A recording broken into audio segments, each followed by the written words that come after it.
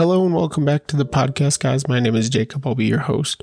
So today I wanted to talk about the Eucharist and the sacrifice of the Mass. So it's a really important one, and it's actually going to lead us into next week's episode. But I'll get into that further on down towards the end of the episode. But I'm going to go ahead and jump right into it and go to the Catechism of the Catholic Church and just read over a paragraph real quick on what the Eucharist is. And then we're going to go over where Catholics get this from and why it is so important and why our brothers and sisters, our Protestant brothers and sisters, get this wrong. So, in paragraph 1323 of the Catechism of the Catholic Church, it reads, "At the Last Supper, on the night he was betrayed, our Savior instituted the Eucharistic sacrifice of his body and blood. This he did not..." I did it again. "This he did in order to perpetuate his sacrifice of the cross throughout the ages until he should come again, and so to entrust to his beloved spouse, the Church, a memorial of his death and resurrection, a sacrament of love, a sign of unity, a bond of charity, a fiscal banquet in which Christ is consumed and the mind is filled with grace, and a pledge of a future glory is given to us." So for those who don't know and, or new to the podcast and whatnot, but the Eucharist is the focal point. It is the most important part of the Mass for Catholics. Everything is centered around that. It is the most important part of the Mass. It is where we go and we receive the body and the blood of our Lord Jesus Christ under the appearance of bread and wine. Now, one of the common arguments I've heard is that, we believe that we are redoing Christ's sacrifice on the cross. We're redoing it over and over and over again, which is false. Christ's sacrifice on the cross happened once and for all. It only happened once, and that's it. It can never happen again. We are participating in that sacrifice when the consecration of the host, or not the host, sorry, of the bread and the wine during the Mass, where once the bread and the wine are consecrated, all that remains, bread and wine no longer remain. They are the body and the blood of Christ under the appearance of bread and wine. And we're not redoing Christ's sacrifice on the cross. We're participating in that sacrifice on the cross. And then likewise, we eat it like we were commanded to. So we'll first jump to John chapter 6. And if we go to, where was it? John 53, but I'm going to go back a little ways before John 53. And I'll start at, let's see.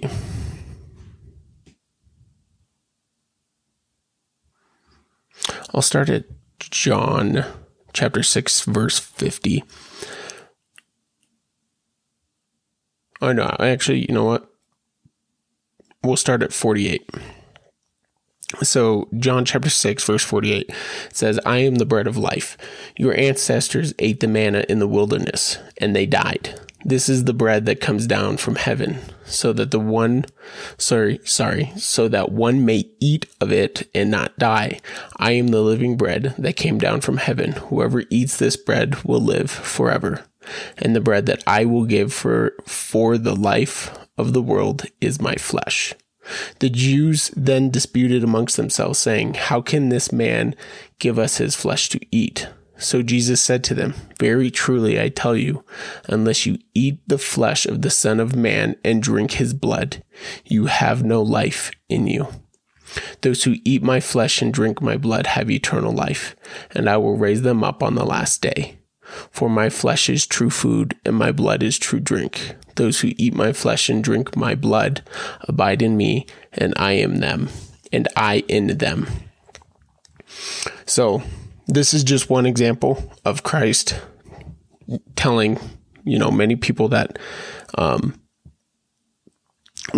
we are to eat. And it's later on that Christ actually institutes the Eucharistic sacrifice at the Last Supper.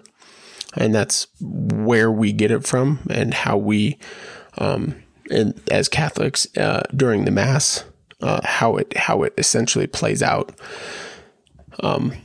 But this is one example, and I believe it is here in John later down, that this doctrine of Christ, talking of eating his flesh and drinking his blood, is what causes a lot of people to walk away from him, to stop following him. It's hard for them to accept. They can't accept it.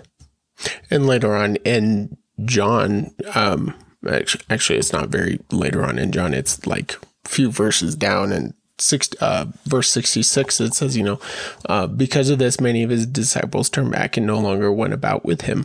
So Jesus asked the 12, do you also wish to go away? Simon Peter answered him, Lord, to whom can we go? You have the words of eternal life.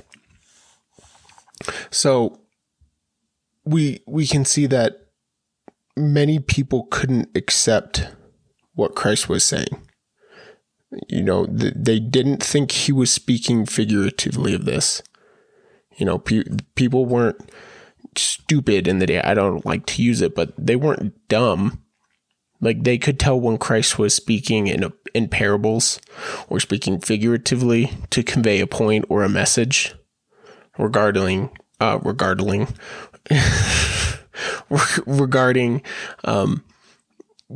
new law or whatnot. But when it comes to this, he's being serious. He's being literal. And people recognize that. They see that, and they can't accept it. So they turn away and they no longer follow him. It's one of the reasons why Judas betrayed Christ. He couldn't accept it. He couldn't accept this teaching like the other apostles did. But we'll go on to the Last Supper and what the Last Supper reads. And there's a little bit of wordplay here. A lot of the times what you'll hear is that when Christ says, this is my body and this is my blood, at the Last Supper, they take the is part of that and say, because he says is, he's meaning that the bread and the wine are a figure of speech, that they're not literally his body and his blood, that he's speaking figuratively of these things. And I want to offer an argument to that. So if we're going to say that the Eucharist, the new manna, is merely a symbol, and because there is no miracle or whatever the rest of the argument they want to pose is, that would mean that the old manna of the Old Testament would be superior to this one, superior to this covenant, that the old covenant that God gave and had with the Israelites would be superior to the new covenant that Christ has with us, right? And obviously that is theologically flawed and wrong, because no Old Testament covenant is superior to any New Testament covenant or the New Testament covenant, right? So therefore, the is not merely a figure of speech. It is a literal statement. This is my body, and this is my blood.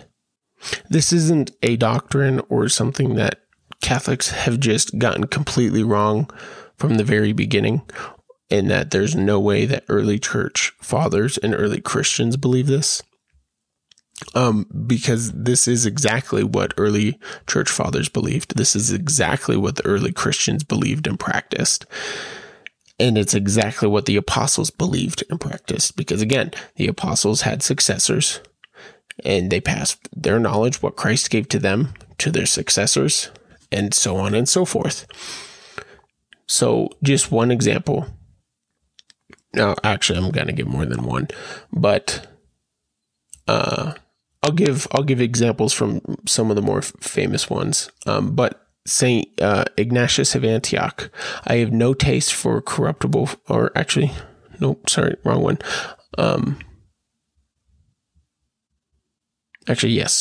I have no taste for corruptible food, nor the pleasures of this life. I desire the bread of God, which is the flesh of Jesus Christ. And for drink, I desire his blood, which is love incorruptible. And then that's 110 AD. And then Saint Irenaeus, if the Lord were from other than the Father, how could he rightly take bread, which is of the same creation as our own, and confess it to be his body, and affirm that the mixture in the cup is his blood? That's 189 AD. And then from one of the more famous church fathers, and my personal favorite, is St. Augustine. And he lived in and around about the 4th century. I think this writing comes from one of his sermons in 411. He says, I promise you, who have now been baptized, a sermon in which I would explain the sacrament of the Lord's table. That bread which you see on the altar, having been sacrificed by the word of God, is the body of Christ. The chalice, or rather what is in the chalice, having been sanctified by the word of God, is the blood of Christ. And I said sacrificed earlier in that too. It was sanctified both times, not sacrificed. So my apologies. But just in those three clear examples that Christ was not speaking figuratively, he was being literal. That unless we eat of his body and drink of his blood, we have no life within us. And the apostles believed this as well. And they passed on all of this to their successors.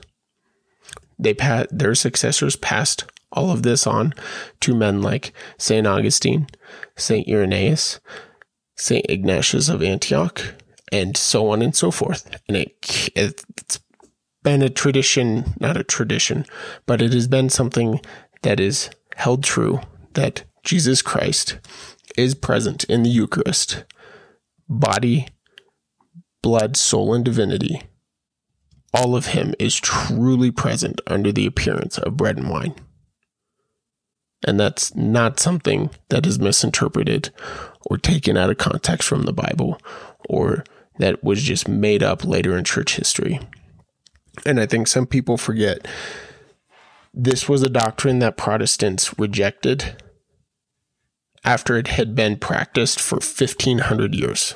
Because Protestantism didn't pop up until about the 1500s. So this was something that was widely accepted, known to be true until the Protestant Reformation, when it was questioned. So, I hope you guys enjoyed this episode. Like I said, this episode kind of leads into our next one, which is going to be about sacrifice and worship, or not sacrifice. So sacrifice and worship. And I don't want to get too far ahead of myself and ruin my next episode, but I'll just drop my pen. But I hope you guys enjoyed this episode. I hope you guys learned something. Don't forget to share the podcast with family and friends. Give it a rating. But I will see you guys next time. God bless.